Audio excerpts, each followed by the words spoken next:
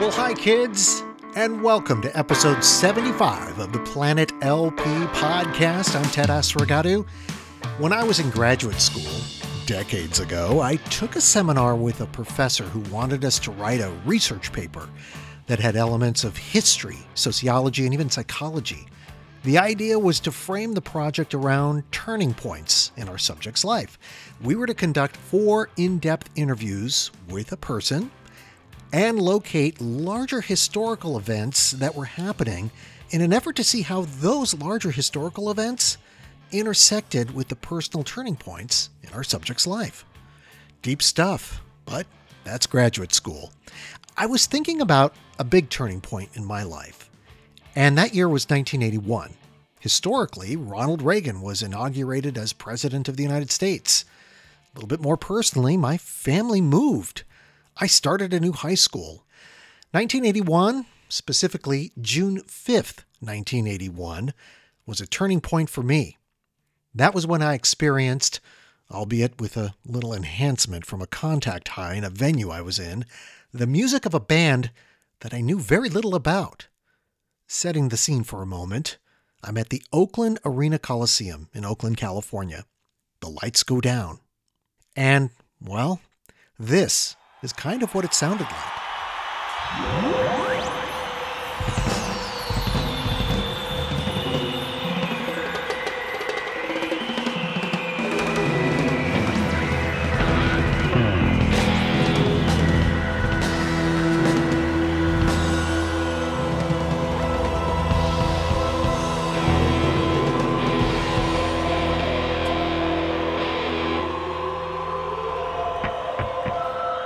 Little did I know that experiencing that band live would be a turning point in my life. Going forward, the band Rush would be a musical entity that I stayed connected to in a way that went beyond the albums and into 7 nonfiction books that their lyricist and drummer Neil Peart wrote, to even learning how to play drums myself in my 30s, not because I wanted to play like Peart, but because it was something that I really wanted to do since I was in high school. And I figured I might as well try and see if I could do it. Some of the bicycling I've done in my life have made me aware that instead of focusing only on the road ahead, it's okay to stop, look around, take some pictures, and take in the environment of where you are, with the knowledge that you may never travel on this stretch of road or see these landscapes again. Maybe those are the kind of things a band like Rush can help inspire or motivate. Creative endeavors, adventure travel, intellectual explorations. Not many bands can do that, but for me, Rush has. Sadly, that band no longer exists, but its fans can't seem to let go. 2 such fans are my guests on the podcast. They are Steve and Gerry from the Something for Nothing podcast. We're going to do some deep talk about the band Rush and have some fun ranking the last songs that's on each of Rush's 19 studio albums. Before we get to my guests, I just wanted to note that if you'd like to connect with Planet LP on the social channels, just search for us on Facebook, Groupie, Instagram, and Twitter. If you're a band, artist, or an author who writes about music and would like to be on the podcast to talk about your work, email me at ted@planetlp.com. And since you're listening to this, you probably already know how to get the Planet LP podcast on your favorite app, but please don't keep this podcast a secret. If you could recommend Planet LP to a friend, family member, or coworker, those people who are passionate about music in your life, I would really appreciate the boost. Okay, that's enough business for now. Time to dive into the deep end with some deep Rush talk with Gerry and Steve from the Something for Nothing podcast.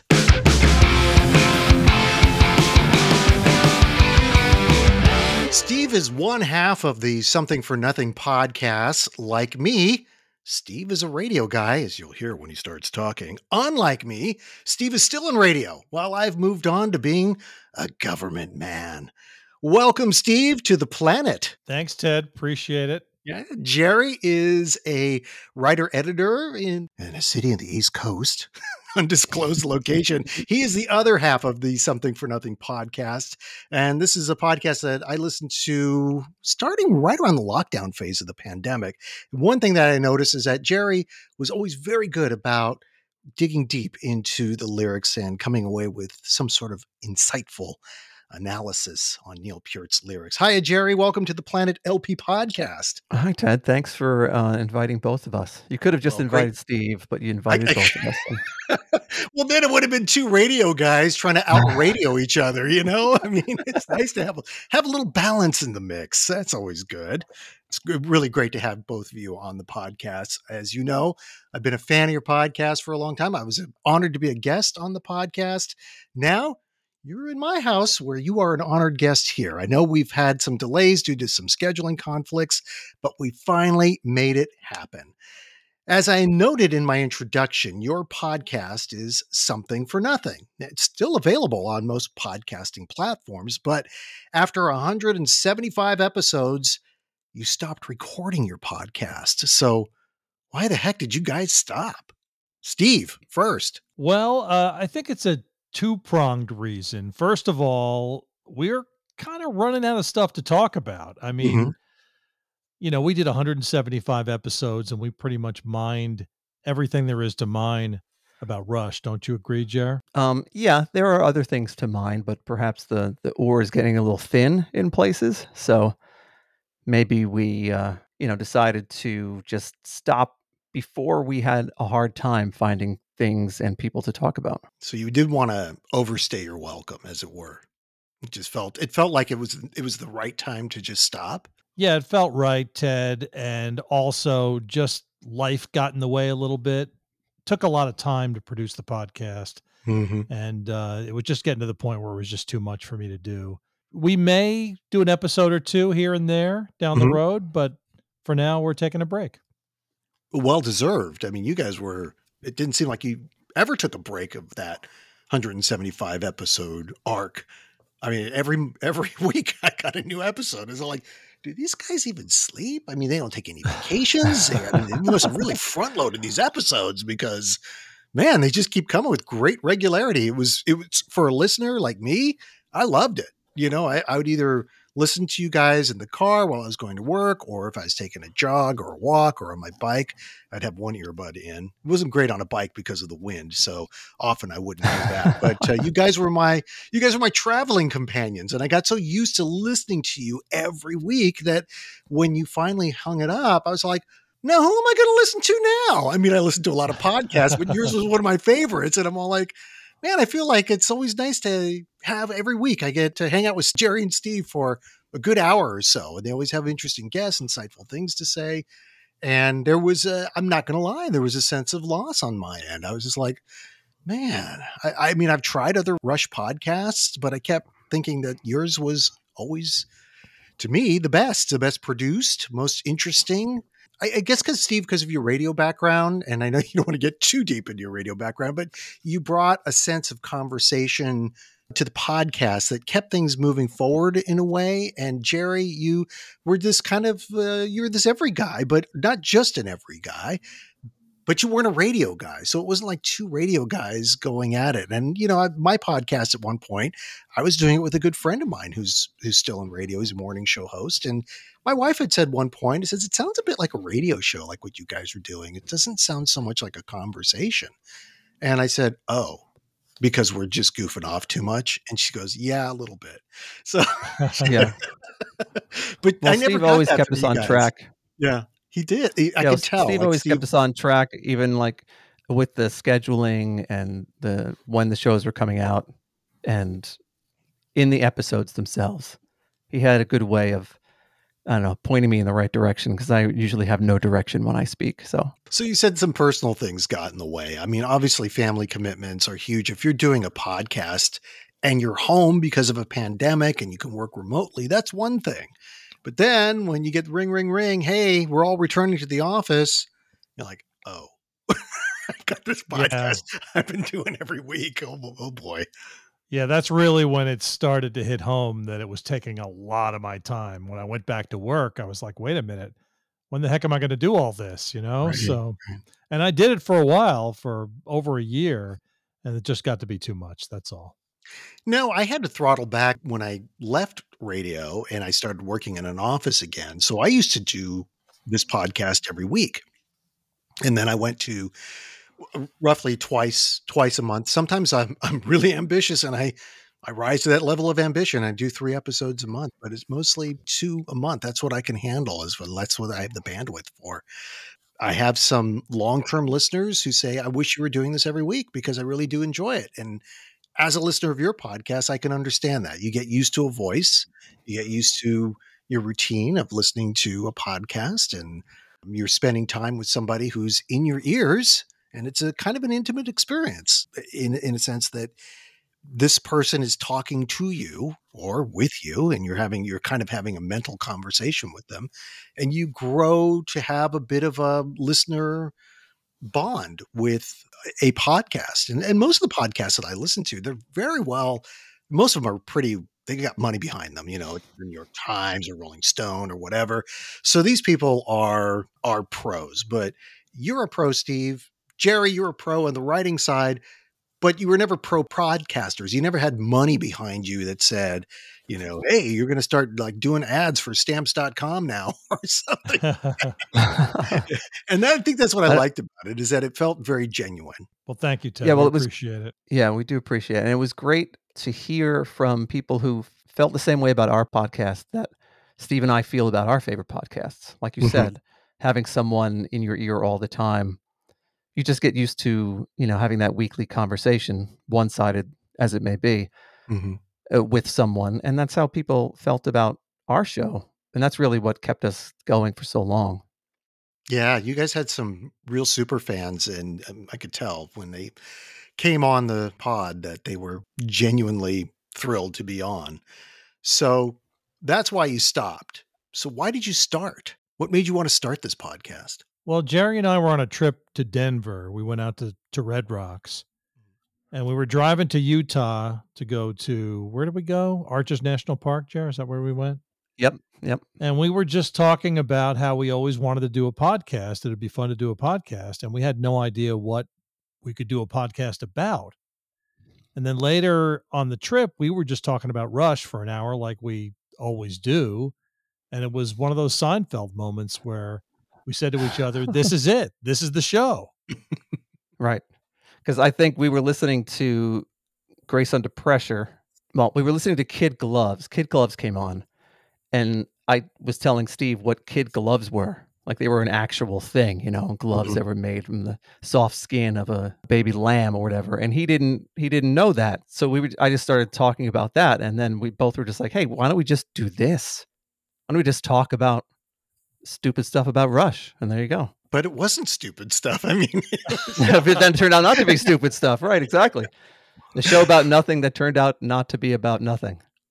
So the title, Something for Nothing, obviously is a Rush song, but is it really a Seinfeld moment? Was it a Seinfeld moment about, it's a show about nothing. We should call it Something for Nothing. It's about Rush, and we'll talk about Rush, and it'll be something, but for some people it'll be nothing. I don't know. How did you decide on the title?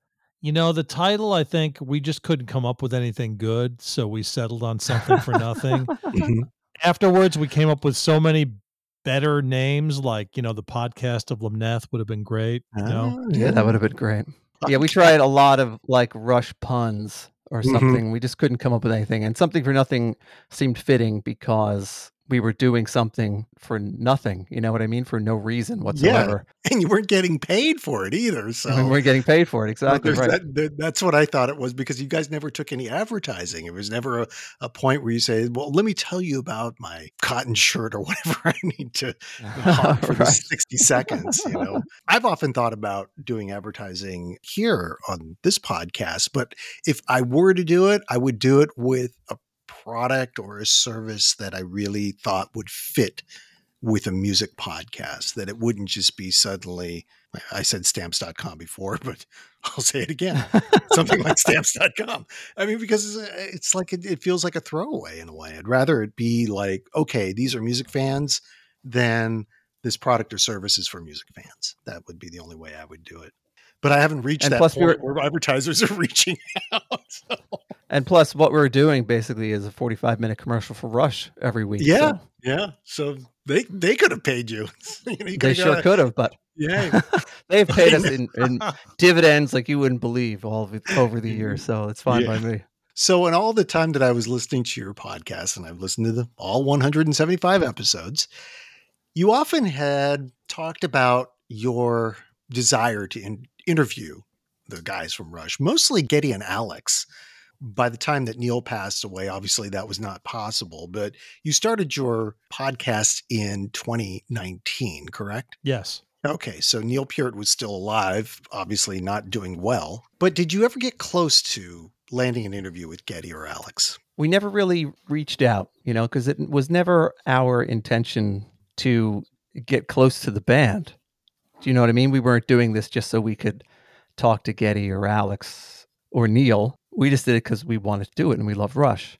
So there was never any kind of idea that we would leverage anything about the show and its popularity to try and get closer to the band, if that makes any sense. So we've never really even tried. If their management company had reached out to you and said, hey, we've been listening to some of the episodes, we think that we could possibly get Alex on for you to talk about new signature guitar that he has, or just to talk a little bit about Rush, but we're trying to do a promotional push on this.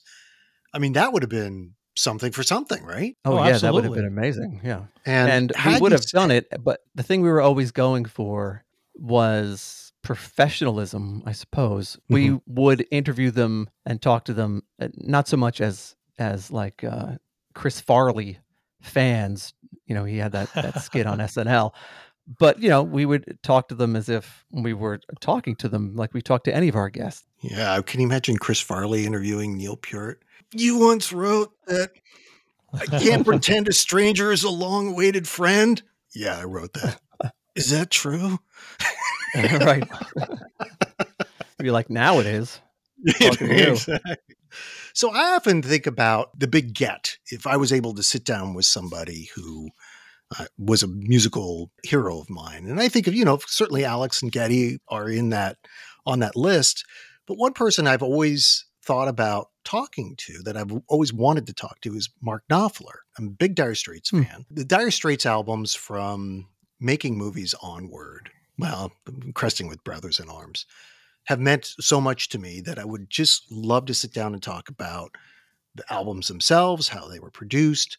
That's probably what I would like to talk about with Geddy and Alex. I would like to know more about what went into, say, how Geddy comes up with his parts, not just the bass parts, but his vocal parts, how he hears the music in his head, because he's very melodic. And you look at the words that Neil writes, and they don't automatically lend themselves to like being melodic lyrics often. But what Geddy does with those lyrics, it's pretty magical. Like, how do you do that, man? What's your secret sauce? I wouldn't ask it like that, but I would want to have a conversation about those sort of things. Not so much about why are you guys so awesome, but how did you come up with these bass parts? Like, were you jamming on something? Was this just some riff that was going in your head and you just started expressing it on the guitar? Were you just noodling around one day and Alex said, do that again? That sounded really good. And it's just serendipity. It's just something that's a happy accident, as it were. It's interesting that you guys never really tried to get that. And I've tried to get some other notable folks on the podcast. And, at one point I thought, you know what? What's the point? I mean, these guys have been asked so many questions this way and that way. So now I tend to concentrate on up and coming bands. So my interviews are usually with up and coming bands, or those almost famous bands that they were sort of adjacent to a lot of famous people and they know a lot of them, but they just never quite hit. So that's kind of where my focus is on this podcast at times. I guess you have to explain as a Rush fan to other people who are not Rush fans, is the lasting appeal. What is it that makes Rush such a band that evokes such passion in its fans? So first of all, they were relatable. They were just regular guys, just like us, regular geeky dudes. And they always did it their way. They did things the way they wanted to. And if fans liked it, that was fine. If fans didn't like it, that was fine. I respect that. The third thing would be the musicianship. They were impeccable musicians, all three of them. Geddy was an amazing vocalist. And the fourth thing I would say is that they're unique. There never was and never will be a band like Rush. Yeah, I feel the same way, especially about that last one. There are some bands that they strike a chord because they aren't like every other band. There's some bands that strike a chord because they sound like other bands, and you can relate to them right away because they have that kind of sound. But Rush you've never been able to put them in with a sound other than their own. And I think it was Billy Corgan in the Beyond the Lighted Stage documentary. He asked, at some point, somebody's going to have to answer the question, why is Rush here? How did Rush become Rush? Like people have talked about the Rolling Stones for a million years, and people have talked about Led Zeppelin. They've been overanalyzed, but no one's really taken the time to figure out why Rush is as big as they are. Still, they're still huge. I'm still getting emails from people who are listening to our podcast because they just discovered Rush. You know what I mean? People first hear Rush, they usually become monomaniacal about them, and they Google, all the information they can, and somehow our podcast comes up. So I'm still getting emails from people saying that, I just started listening to Rush last month. I can't believe there's a podcast about it. Like they're just surprised that so many other people love Rush. And it's just, I'm really not sure why they resonate so well. But I think it has to do with the fact that when you hear them, you're like, what? I've never heard anything like that. It's kind of like the Doors, I love the Doors. There's never been another band like the Doors. There's never been another band that sounds like the Doors. No one's even tried to sound like the Doors because maybe they think it's futile. I feel the same way about Rush. Obviously, Rush is a bigger band than I think the Doors are, but no one tries to be like Rush because I think they realize that they shouldn't, they can't, whatever ineffable quality Rush has to their music, it's just something that no one else can really touch. Even though the band effectively broke up in 2015 and it's now 2023, but yet Rush as a entity that still has product that they're putting out. I mean, yes, their anniversary albums that they're remastered and packaged and made a super deluxe edition and things like that. And they cost a pretty penny if you get the big one, all the discs and all the artwork and everything. Signals just came out for its 40th anniversary release. I don't think the appetite for Rush's music in product form, and I'm talking about these big releases like these super deluxe edition CDs and LP/vinyl, that hasn't waned. I get the feeling that they're putting this stuff out there because the fan base is going to buy it. Rush fans are very much like zealots. They're very, very passionate about the band, and they don't seem to lack for money at times because some of these products are kind of expensive. Well, I think it's as the Rush fan base gets older, I think we have a little more disposable income. I think that's what they're targeting. I don't know if there are many, 18, 19-year-old Rush fans who are buying the $400 Moving Pictures box set. In another life, I used to be a college professor, and I had some students who were big fans of classic rock. Right before the R40 tour, I was teaching a class, and one of my students found out that, I was a big music fan, and he asked me, what are some of your favorite bands? And I said, I'm really excited because one of my favorite bands, Rush, is coming for what I believe is going to be their final tour. And he said, I'm going to that. And he was 18 years old. And I said, wow. How did you find out about Rush? He says, oh, my dad.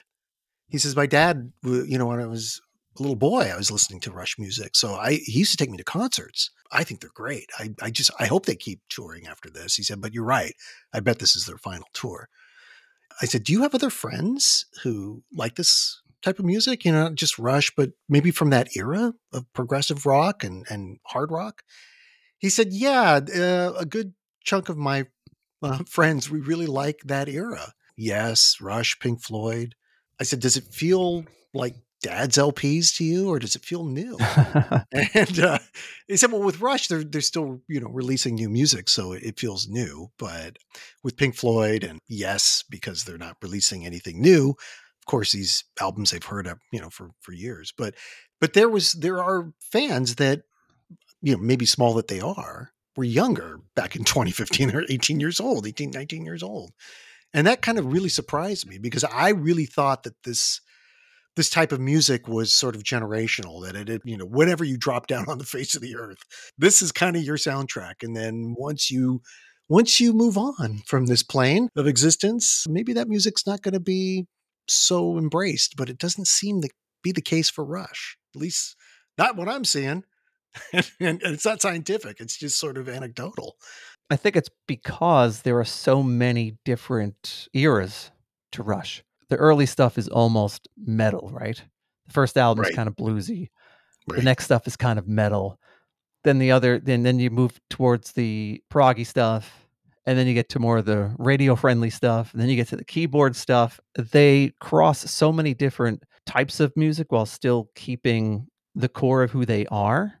So there are so many different things to choose from. I don't like to pick on AC/DC because I love AC/DC, but if AC/DC albums are basically all the same. Do you know what I mean? They all sound the same, which is fine because they're AC/DC. But a band like Rush, they're around for 40 years.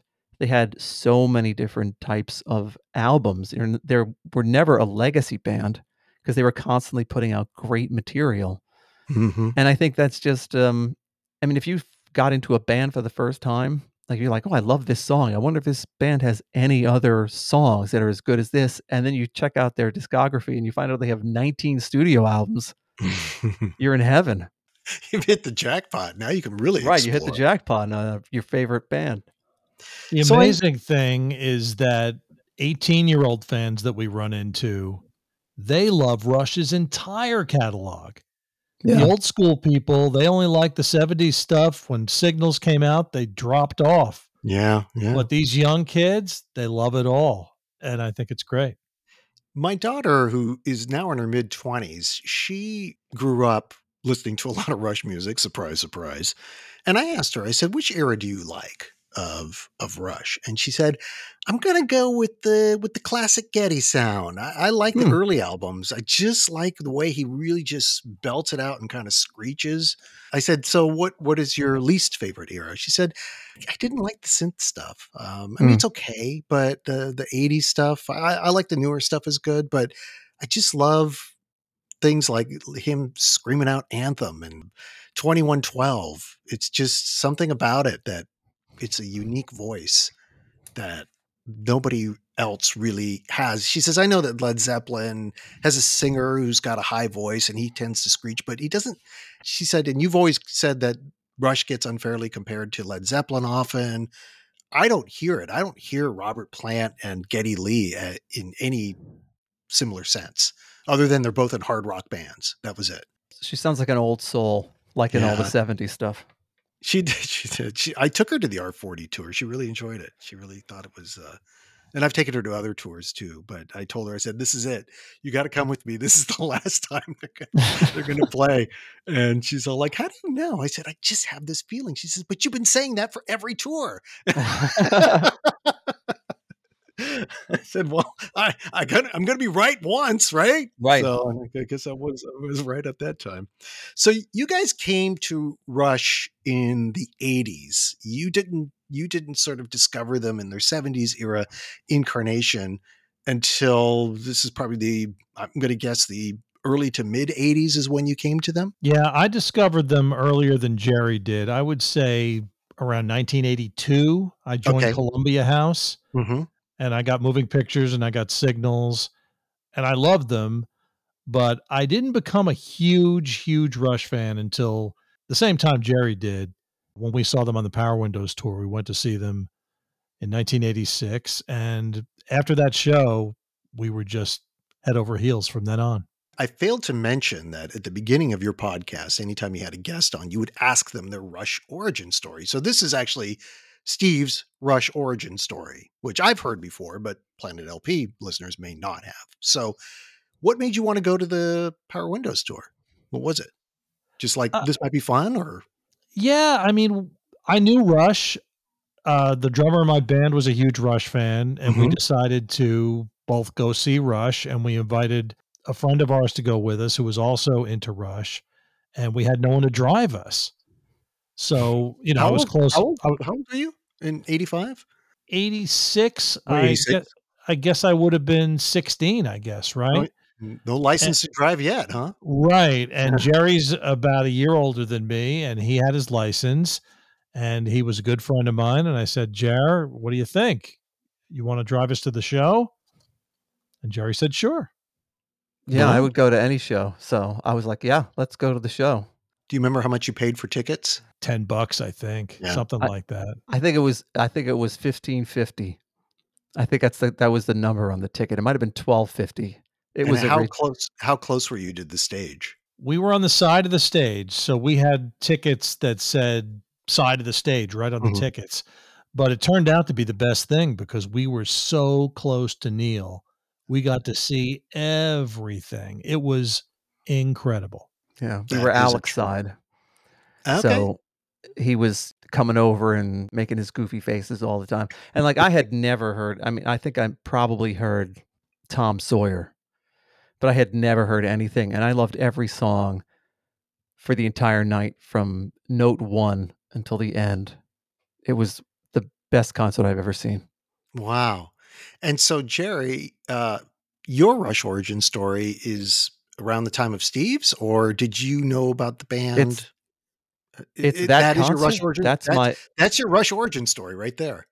Yeah. If I were a comic book hero, I would have been hit by lightning or something, because it was just that moment, that hour and a half or however long it was. That was my origin story. I walked in a normal person and I walked out a Rush fanatic. Now that you guys have been, this is 1986, you come out, you're both now newly anointed into the Church of Rush, and you're all deacons in there. You have to know that the band was very niche, and people had either a pretty good opinion about Rush or a not so good opinion about Rush. I've had to weather Rush criticism for decades. Did you have to go through that as well? How did you defend yourself against people saying, "Oh man, Rush sucks," or "They're horrible," or "Geddy Lee's so pretentious in the way he writes the lyrics"? I remember I hear that over and over, and I'm like, yeah, but he's not the one that writes the lyrics. And they're like, that's even worse. Exactly. I never really tried to defend myself. I never thought I had to convince anybody. I just felt like I was in an exclusive club of people who got it. Either you get it or you don't get it. And I'm happy just to be in that club with the few people that are in it, and the heck with everybody else. There you go. How about you, Gerry?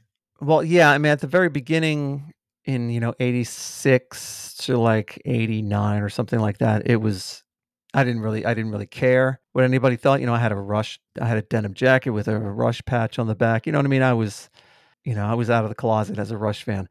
Yeah. But when I got to college, there was definitely a feeling that Rush couldn't be any less cool if they tried. And it seemed to everyone as if they were trying. There were so many cool bands in the early 90s that being a Rush fan, I didn't really talk about it that much because there was there was other music to talk about. And I certainly was never going to convince a Jane's Addiction fan to listen to Power Windows. Do you know what I mean? It was never going to happen. So I didn't even try. I have weathered so much criticism for my love of Rush, whether it's when I was I'm in my 50s now, but when I was in my 40s and people would sort of tease me about, man, why are you hanging on with that dinosaur band, or Geddy Lee's voice? How can you stand that? Their songs sound all the same. And I'm like, actually, they don't. Yeah, actually, they don't. Or, yeah, I never really got into their music. Did they ever have any hits? And I said, well, I guess if you can call New World Man a hit, it charted, top 20, went to number, I think, 21. on the top 40. And they're like, I don't know that song. I really don't. And until that movie, I Love You Man came out, I think that was kind of the sea change in a way. The documentary Beyond the Lighted Stage, but also I Love You Man. I was at work one day and I wasn't paying attention to the fact that this movie had come out. And one of my friends at work, we're still friends to this day. She was the office manager and she says, "Hey, Teddy, have you seen I Love You Man yet?" And I said, no. She said, "It's about you." And I said, "What?" I said, "What are you talking about?" She says, "It's about a guy whose most of his friends are girls," which is true, and he loves Rush. And I was like, "Oh my God." I said, "I got to see this." I said, "Who's in it?" She goes, "Paul Rudd." I said, "Oh, I'm definitely going." She said, "And Rush is in it too." She said, "I'm watching this thing. I bet Ted's seen this already." And I said, "Nope, I haven't." So she says, "Good. I turned you on to something new that, I always thought that you were always like, I know what new movies are coming out and this and that, but for there was some reason I just was not paying attention to any new releases or anything." So in all the years you've seen Rush, guys, what's the one thing that's changed about the band over the decades that you can find a marker? Like you could say, yeah, there's kind of a Rush sound that doesn't really change as a core Rush sound, but then there's things that do change over the decades. I first got into Rush during the keyboard years, Power Windows, Hold Your Fire. I think when they came back from their hiatus with Vapor Trails and they started plugging back in, you know what I mean? Like Alex was front and center again. They became, again, like a hard rocking band. So the concerts felt different because they always seemed to play older songs in almost like the style of the album they were currently touring. If you listen to versions of different songs, they sound different because, Alex has, whatever setup he has, and same with Geddy, and of course Neil's drums were ever growing. So I think over time, I don't want to say they got better sounding, but they kind of got better sounding. Do you know what I mean? Kind of coming full circle rock wise. I just loved always hearing the evolution of that sound. They were always evolving. Over the years, they evolved with the times, they evolved with their own tastes. I think they got better. I would say they did get better. By the final album, Clockwork Angels was one of their best albums, probably in the top 5 for me. I agree. I mean, how many bands can you say that about, Ted? When they put out their final album, it was one of their best. I can't think of another band. I can't either. And I think about some of these late career releases, U2, Songs of Innocence, and even their re-records. And there's a sense that, is there much gas left in the tank for U2? Rolling Stones, they don't really release new music anymore, but they're still a band. Right. They just tour. The Who, back in 2019, they released that album creatively titled Who, and it had a couple good songs on it, but it didn't feel like, well, this is a band that has got something to say. Whereas Rush, when they released Clockwork Angels, I'm all like, holy shit, these guys really have hit it out of the park, man. I mean, it just got better. It was better than Snakes and Arrows, and it was better than Vapor Trails. And I know that the hiatus, the dark period, coming back from that was difficult for them.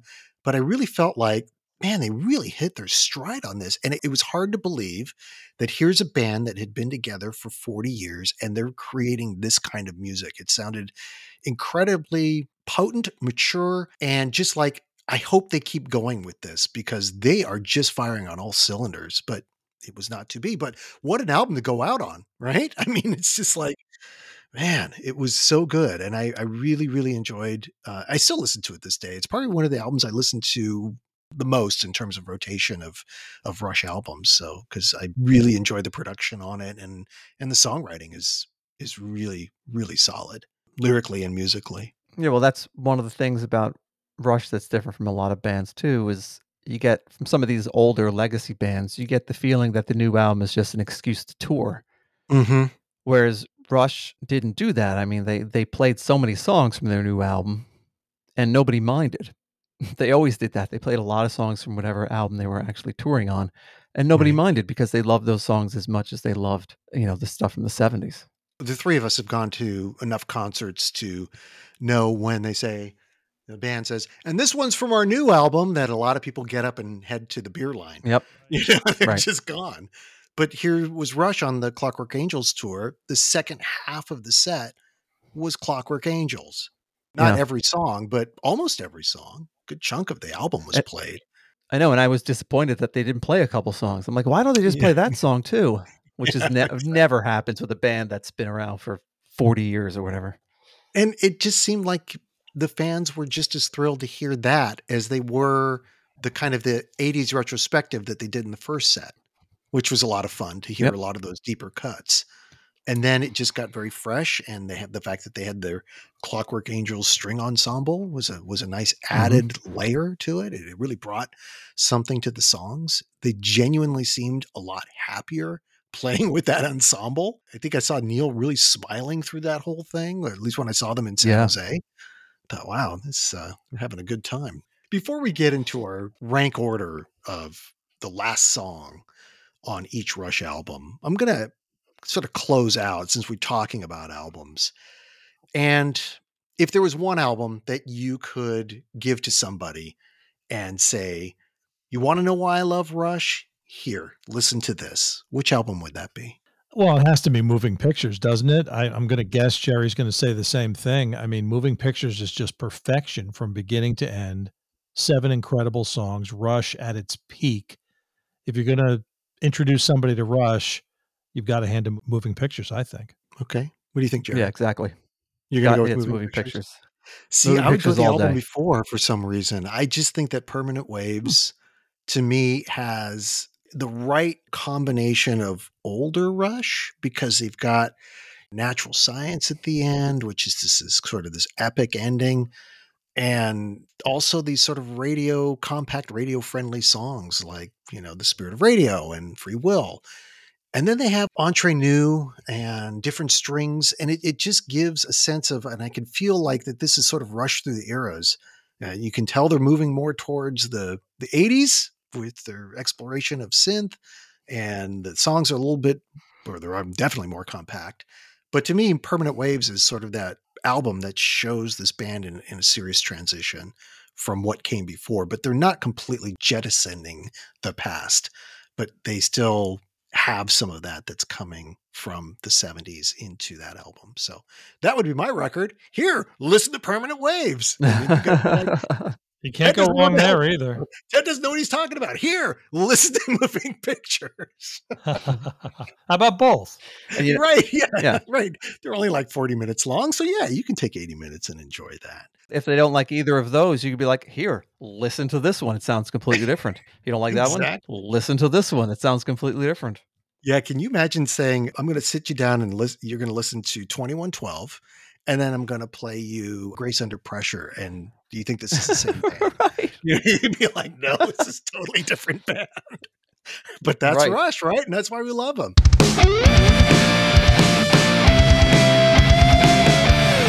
Alrighty, now for the fun stuff. Not that wasn't fun in the previous segment, but what we're going to do in this segment is we're going to take all 19 songs from their studio albums, the last song on each album, and we're going to rank order them.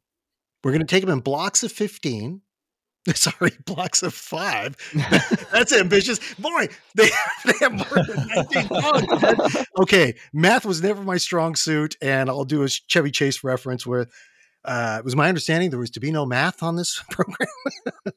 So we'll go with blocks of 5, but then the last 4 songs we'll do 4, 3, 2, and then we'll go round robin on number 1. I hope everybody can follow that. So with block 1, Steve, you are up. What is your first block of songs out of the 19? Well, first of all, I have to say that this was one of the most difficult things I've ever had to do as far as ranking songs. Don't you guys think? Yeah, this was difficult? It was difficult. I mean, there are so many great album enders. Rush was so good at choosing the album track listing and picking the perfect song to end every record. Mm-hmm. And so this was tough. So I've got 19 through 15. The bottom 5 for me was easier. I went with You Bet Your Life is number 19 off Roll the Bones. Wow. Not one of their strongest, in my Mhm. opinion, but still a good song. But, something's got to be 19. Sure. Carve Away the Stone from Test for Echo is number 18 for me. Everyday Glory from Counterparts. Great song, but there were 16 others that were better, in my opinion. And We Hold On, number 16 from Snakes and Arrows. And one of Jerry's favorites, Countdown from Signals, is my number 15. These 5 probably not the strongest enders for me, at least. Okay. Jerry, is yours radically different? No. Mine is almost It's exactly the same, same. just in a No. slightly different order. Yeah. Okay. Almost exactly. So at number 19, I have You Bet Your Life. Roll the Bones for me is probably the album that has really gone down in my estimation over the years. I loved it when it first came out, but it slowly over the years became one of my least favorite albums. I'm not exactly sure why. 18's Carve Away the Stone, Test for Echo. 17 is Countdown. I'm on record as saying that I really did not like Countdown all that much, and I still don't like it all that much. Although I've heard from a lot of people telling me how wrong I am. At 16, I have Out of the Cradle, which is on Vapor Trails. And 15 is Everyday Glory from Counterparts. Okay. And Everyday Glory would have been lower if not for the final verse of the song, which is one of the best things that I think Neil has ever written. Can you remind us what that final verse is? I knew you were going to ask me that. I have it, I hope you have it right. No, I do. It says, if the future's looking dark, we're the ones who have to shine. If there's no one in control, we're the ones who draw the line. Though we live in trying times, we're the ones who have to try. Though we know that time has wings, we're the ones who have to fly. It's beautiful. That's one of the best things that Neil's ever written, but I just don't like the rest of the song. So if it weren't for that, the song would have been probably number 19 or so. Interesting. Okay. Well, I'm going to piss you guys off because I'm probably going to be picking songs that you guys are like, hey, those are higher on my list, but we're all friends here. So we're just going around. Number 19 is actually Out of the Cradle from Vapor Trails. I could never get into that song. I just thought this sounds like Rush struggling to write. And as it turned out, this was the first song they wrote for Vapor Trails. And they said, we need to take a break here because we're not feeling the magic. And then they kind of took a few weeks off and then they came back, but they kept this song on the record. And I just thought it lyrically, it's okay. I love that one lyric that he has in there that Neil puts in there. It's a smile on the edge of sadness. That was really, really summed up kind of what he was going through at the time. Number 18 is Countdown. I don't think it's any of our favorites at this point. Right. Number 17 and Countdown for a lot of the same reasons that I've heard on your podcast. It's not a song that really feels like Signals is a pretty strong album, but this album Closer doesn't feel very epic in a way. I know it's supposed to be they're in awe of seeing the space shuttle take off and they've got astronaut chatter on there and it's supposed to really sweeten it up, but it feels almost dated, because it is, but I mean, it just feels like, number 17 is High Water from Hold Your Fire. I just felt like it was like, that's all right.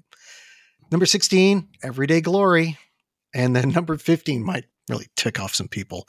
In the End from Fly By Night. Whoa. Yeah. Wow. Down there. I like it, but I like others better. So okay, understood. Steve, you're back on deck with your second block. All right. Well, you pissed some people off. This is going to really piss some people off because my number 14 is Working Man. I love Working Man. I do. I love it, but I love 13 other Rush album enders better. That's all there is to it. Okay. Number 13 is High Water from Hold Your Fire. I think that song is fantastic and it gets lost because it comes after Tai Shan. We talked about this, Jer, on the podcast. People tune out after Tai Shan and they forget about High Water. It's an amazing song. Neil's drums are incredible. And that's my number 13. Out of the Cradle comes in at number 12 for me from Vapor Trails. Mm-hmm. I think it's an underrated song. And after we talked about Vapor Trails, I had a bigger appreciation for this song. It comes in at number 12 for me. From Power Windows, I've got Mystic Rhythms at number 11, another amazing song. All the rest of the songs on my list are great. And this is a perfect ender for Power Windows for me. And number 10 is from 2112. It is Something for Nothing. Yeah. Another amazing song, perfect ending to a perfect record. And a perfect podcast. Yes. I'm going to be the fanboy from start to finish on this thing. So get used to it, guys.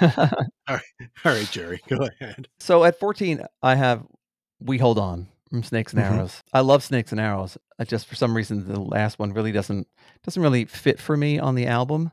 And believe it or not, Steve, number 13 for me is Working Man. Okay. Wow. Because for me, the first album is not, for me, a great Rush album. It's a good album. Just for me, it's not a great Rush album. If that makes any sense. And even though Working Man is as hard rock and as you could possibly get, and it fits the album very well, it's just not one of my go-to songs, believe it or not, to listen to. I agree with you. Number 12, I have The Fountain of Lamneth, only because it's 20 minutes long. I love listening to The Fountain of Lamneth, but it's not the kind of thing you're like, oh, let me listen to The Fountain of Lamneth. Do you know what I mean? It's not just one of those songs you put on and just listen to like a regular song, because it's so bizarre and so long that as a final song on an album, maybe doesn't work as well as a shorter song would have. Right. Number 11 is Cygnus X-1 from Farewell to Kings. Probably again because it's so weird, and it has to be on the end of the album because it's the lead into the next album. But as a way to end an album, it's about as bizarre fever dream as you could possibly put on an album, right? And then number 10, I have In the End. And here's from In the End, from here on down, this is where it got hard for me. It did, yeah. Because every song from here on in is a great song, and it's just shades that differentiate them. And I just put In the End there. Fly By Night is a great album, but it's also a very transitional album. It has some weak spots in it. And In the End is trying to say something, I think, that they have said better in later songs. Okay. I'm going to take a stab at my block too, and hope that you guys will still be here on the other end of my list. It starts number 14 with Something for Nothing. Now, the reason why I put it there is because the 2112, and actually the fact that it's number 14 might mean I will be sleeping on the couch tonight, because I think it's one of my wife's favorite songs from Rush. I just felt like 2112 was such an epic, and the songs on side 2, for lack of a better way of phrasing it, were good, but not as great as 2112. And so when I got to Something for Nothing, I just felt like it was good, but not great. And so it fell in my block 2 at number 14. Number 13 is The Fountain of Lamneth. So like you, Gerry, it's not one of those songs that you go, hey, you know what I want to listen to? The Fountain of Lamneth. It just doesn't. It's like, what am I in the mood for? The Fountain of Lamneth. For the longest time, that Didax and Narpits, is that what it is? Didax and Narpits, yep. Yeah. I thought at the end where they were saying listen, I thought he was saying return. Just you know, we all hear misheard lyrics, but this one, they didn't print the lyrics of that part in the album. And so I never knew what they were really saying, because it's got the guitar and Geddy kind of screaming. And then at the end, I think it's Neil who says, you know, listen, with Geddy on the other side of the speaker. And I thought, it's listen? I thought he was saying return. Listen! Number 12 is You Bet Your Life from Roll the Bones. Now, it's higher on my list, I would guess, because at the time I was doing my undergraduate and reading a lot of postmodern philosophy and political theory. And I just liked the fact that the chorus was this whole sort of robotic litany of labels. And when I was reading a lot about postmodernism and how sort of it's this pastiche of things and it's not sort of unified, but it's perspectives, that I thought, wow, I wonder if Peart's reading a lot of postmodern stuff, and this is why he's just like trying to make sense of it. It's like the big spinning wheel of the "You Bet Your Life," and all of it is, running dog revisionist, Hindu, Muslim, Catholic, creation, evolutionist, and it's these wheels on wheels of spinning of labels, and they don't really. They all come from different perspectives, but there's no sort of unified whole that he was hoping for, like in Cygnus X-1 Book II. Available Light comes in at number 11. Steve, I know that's one of your favorites. Yes. But I had to put it somewhere, and it ended up on number 11. And then number 10 is Between the Wheels. Got a little story about Between the Wheels. On the R30 tour, I won front row tickets to see Rush through their website because I guessed what the first song of the second set was going to be. So they awarded me 2 free tickets. So oh, wow. I had already had tickets and they were a lot farther back, and I gave it to another friend, but me and my best friend, Matt, went. And we were just grooving along, and Between the Wheels comes on. And I got to say that at that time when Grace Under Pressure came out, I was more into like Echo and the Bunnymen and that sort of that alternative rock that was very popular at the time. And amongst a certain niche of people was very popular at the time. So I didn't listen to Grace Under Pressure that much to the point that I recognized the song. So I'm in front of Geddy Lee. And he says, and we're going to go back to the vault on this one. This one's from Grace Under Pressure. And they start on, and my friend Matt, he likes Rush, but he's not like a fanatic like me. He turns to me and goes, Teddy, what song is this? And I said, he said, I don't know.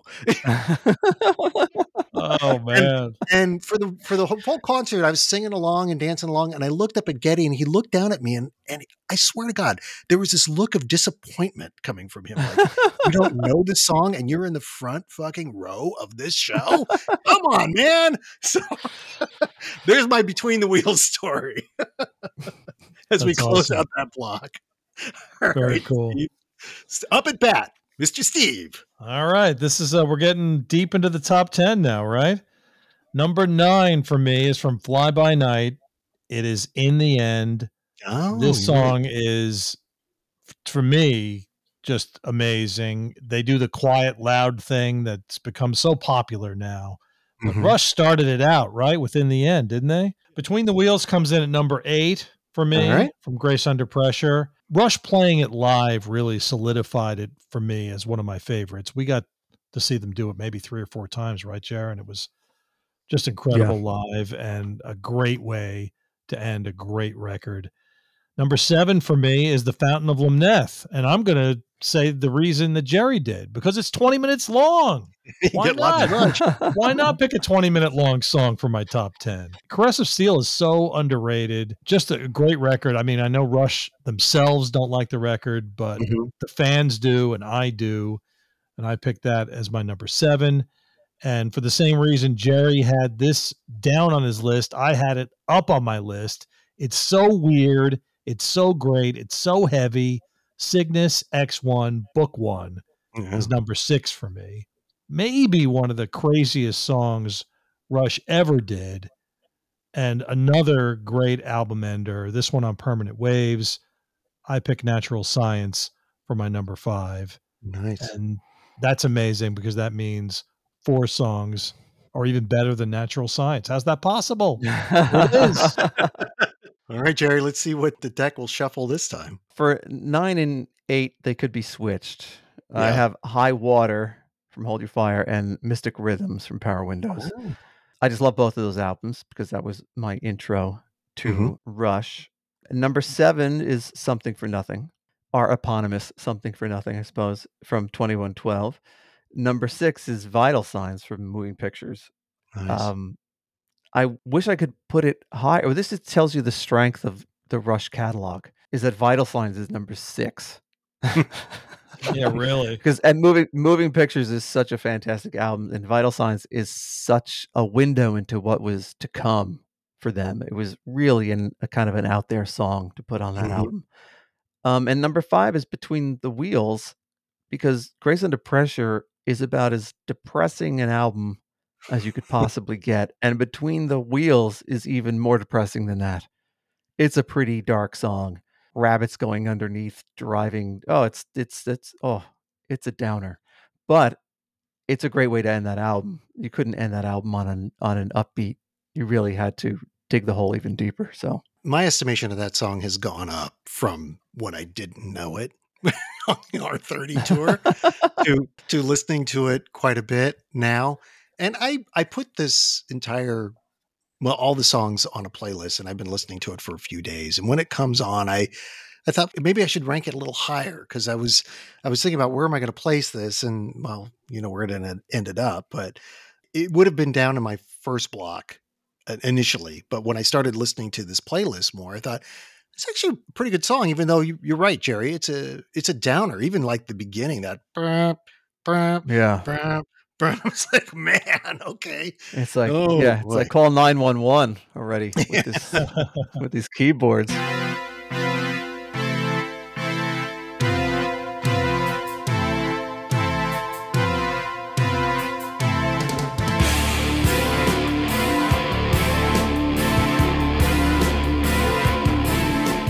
So my number 9 is Mystic Rhythms. Number 8 is Cygnus X-1. And for similar reasons, it's one of the weirdest Rush songs out there. I mean, it ends with Geddy with this blood curdling, every nerve is torn apart. It's like, oh God. And that's it. Then you hear the guitar, bring, bring. It's like, now what's going to happen? Oh, you got to wait for the next album, kids.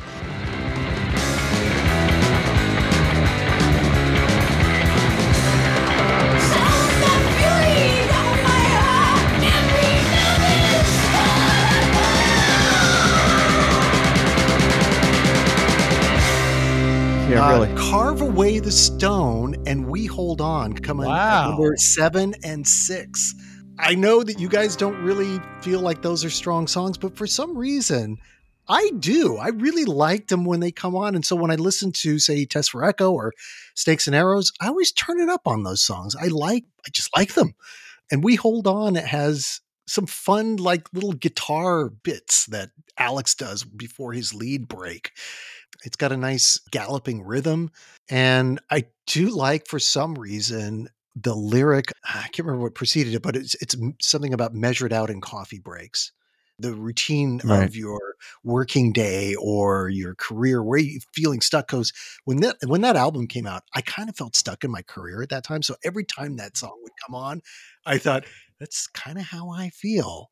I think we've all felt that way at some point. And then number 5 is Vital Signs, a real strong album closer. And it was, just to put a pun in there, it signaled what was to come next as far as their next album. So yeah, those are my number 9 through 5. And now we're in the home stretch. We're almost there, kids. Indeed. Go ahead, Steve. All right. You want my 4-3-2? Is that what we're going to do here? 4-3-2, and we'll do round robin on number 1. Okay. Number 4 for me is La Villa Strangiato. And the only reason it's not number 1 is I didn't feel like this had to be the last song on the record. It could have been anywhere on the record and it would have been incredible. So that's why I didn't pick it higher, but it's an epic song. Rush fans all over the world, if you do a top list of Rush songs, La Villa Strangiato always lands at number 1, and for good reason. It's incredible. It's just a magnificent feat. I don't know how they played it live without screwing it up. I really don't know. It was true. And night after night too. Yeah. That's amazing. Now, when I got to my top 3, I thought to myself, Jared, I don't know if you remember this, but we did our top 3 album enders on episode 46 of our podcast with John Patuto. And I thought, I remember doing it. Right. But I didn't remember what songs I picked. So I thought I should check it out and see what songs I picked and maybe pick those same 3 songs. So that's exactly what I did. I listened and I said, you know what? I agree with that guy. He's smart. I'm going to pick these Well, let me ask you this, songs. Did you write down what I picked? Because I did not listen to that episode, so I don't know what I picked. I did not write down. I just skipped through and listened to myself talk about my picks. Of course. Because I don't want to listen to you. Come on. I don't want to listen to me either. 5th grade. So number 3 is from Presto, and it's an epic ending to, I think, an underrated record, Available Light. The piano is amazing. Geddy's vocals are better than at any point in Rush's career, I think, on this song. And for me, it had to be number 3. Number 2 is the final song on, in my opinion, the greatest Rush album of all time, Moving Pictures. As you said, Ted, Vital Signs is a great jumping off point to the next record, which makes it a perfect album ender for Moving Pictures. And that is my number 2. Vital Signs. Okay. All right, Gerry. Tension's building. It is, right? Number 4, I'm going with Available Light. Wow, because you guys are really into that song. Bravo. Yeah. Right? We have almost the same list. Because it, like Steve said, it's got the piano. It's an unusual Rush song. In the same way that Cygnus X-1 is like the craziest Rush song, I think that Available Light is probably the most unique Rush song. Just because it's like a ballad. It's such a beautiful song. It starts out with the piano. It's really just a wonderful song. It just sits perfectly in that. If they put it anyplace else on that album, it wouldn't have worked as well.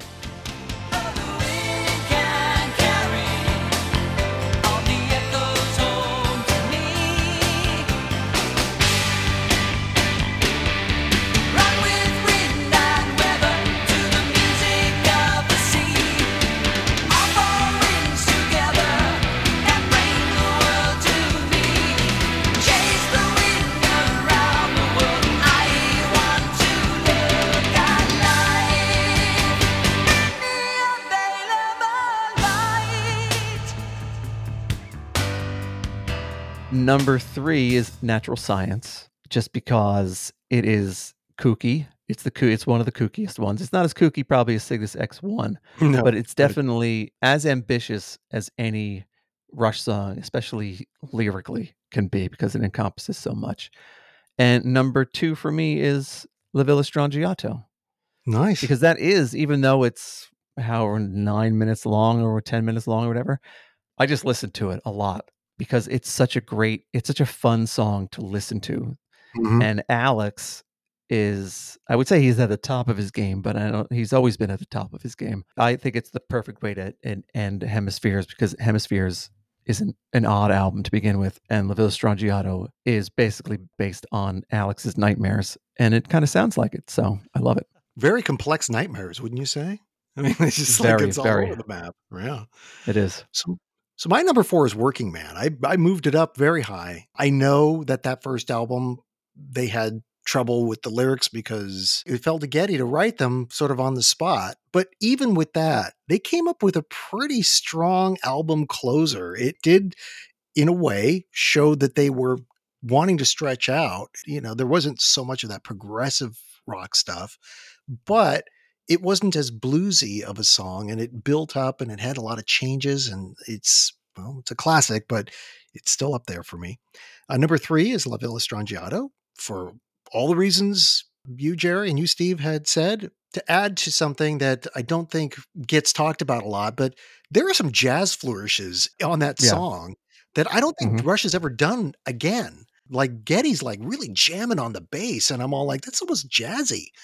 And I don't think he's really, maybe he does that at home, I don't know. He says he's listening to a lot of jazz now, but so maybe he's playing along. It's a complicated song. It was really hard for them to record. And like you guys, it's just amazing that they can play that song, or they could play that song night after night on a tour. And number 2 is Natural Science. And Natural Science is a song that I don't grow tired of. I think lyrically it is very complex. It does take the listener on a real journey. There's a lot of change-ups in musical styles throughout it, and it really feels like an amazing close. I think is an amazing album. Which leads us to our number 1, which I'm going to guess, since it hasn't been mentioned, all our number 1s are the same. Yes, I think it doesn't take a rocket scientist to figure this out. I wasn't good at math earlier in the episode, but apparently I had a flash of something, it came to me. So I think we can probably safely say, and maybe Steve, why don't you just say it? You want me to say that The Garden is the number 1 Rush album ender, Rush career ender song that has ever been written? It's just amazing. Perfect ending to a career. perfect ending to a perfect album has to be number one. I feel the same way.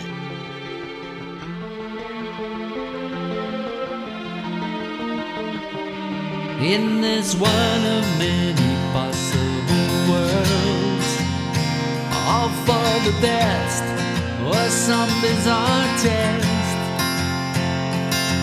It is what it is, and whatever. Time is still the infinite jest. The arrow flies when you dream. The hours tick away, the cells take away. The watchmaker keeps to his schemes. The hours tick away, they tick away. And I even think that Geddy, Alex, and probably Neil felt that this was one of their strongest songs that they had written. I know that during the guitar solo and that keyboard breakdown with the piano, when they finished recording it, they said people were kind of crying. There were some tears that were being shed there because it was that emotional. And Geddy had said that he thought that the solo that Alex came up with on The Garden was his favorite out of all of them that he's ever done. I thought, it's a lot of solos, man. And that's your favorite. It is. It's very soaring and it's very emotional. It's a very emotional song. It was a lovely capstone to an album that I think in many ways was trying to mirror Neil Peart's life in some way, that he grew up in this sort of conservative community. He could have been the assistant's parts director at his dad's auto parts store if he wanted to, and lived a very conservative life of getting married, having kids, raising those kids, and staying exactly where you are because I'm going to guess St. Catharines, Ontario, not a lot changes there. He wanted adventure, and he certainly got it and kept seeking it. I think that that's why a lot of people love the lyrics of Peart, because even though he himself was a private man, he expressed himself in his books and in his lyrics in a very open way. Like you could say, yeah, that's you. I can see that you're writing about yourself or some experience, even though you probably say, oh, it's a metaphor for this or that. But no, he's writing very, very personally in many ways. And I guess that's part of what makes Rush so special. The other two parts are, of course, Alex and Geddy, who just write some incredible music. And with that, gentlemen, I want to thank you for being on the podcast. I've been looking forward to this conversation for a while. I know that, as I said at the opener, that we've had some scheduling conflicts, but I'm glad we were able to overcome that hurdle and that you were able to come on my podcast as you were so nice to invite me on yours back in the day. Thanks so much, Ted. We really appreciate you inviting us, and we hope to come back someday. Oh, I'd love to have you back anytime, guys. It's great to speak into a microphone again, actually. I kind of miss it, Steve. I miss it. Yeah, I do too. That may be a signal, kids, that there may be a one-off Something for Nothing episode coming. Maybe even a two-off, Ted. Maybe a two-off. We don't know. If you haven't checked out Steve and Gerry's podcast, it is Something for Nothing, available, I would guess, on most platforms like Apple and Spotify, Amazon, and you're probably on Google Podcasts and Odyssey and iHeart and all of that. So wherever you get your podcast, listen to Something for Nothing. They got 175 episodes. There's plenty, and there's lots of twists and turns and cool guests that come on. Well worth your time, so subscribe. Once you finish the episodes, maybe Gerry and Steve will do a couple two-offs, maybe three-offs. We'll see. Well, Planet LP listeners, thank you so much for listening, and talk to you soon.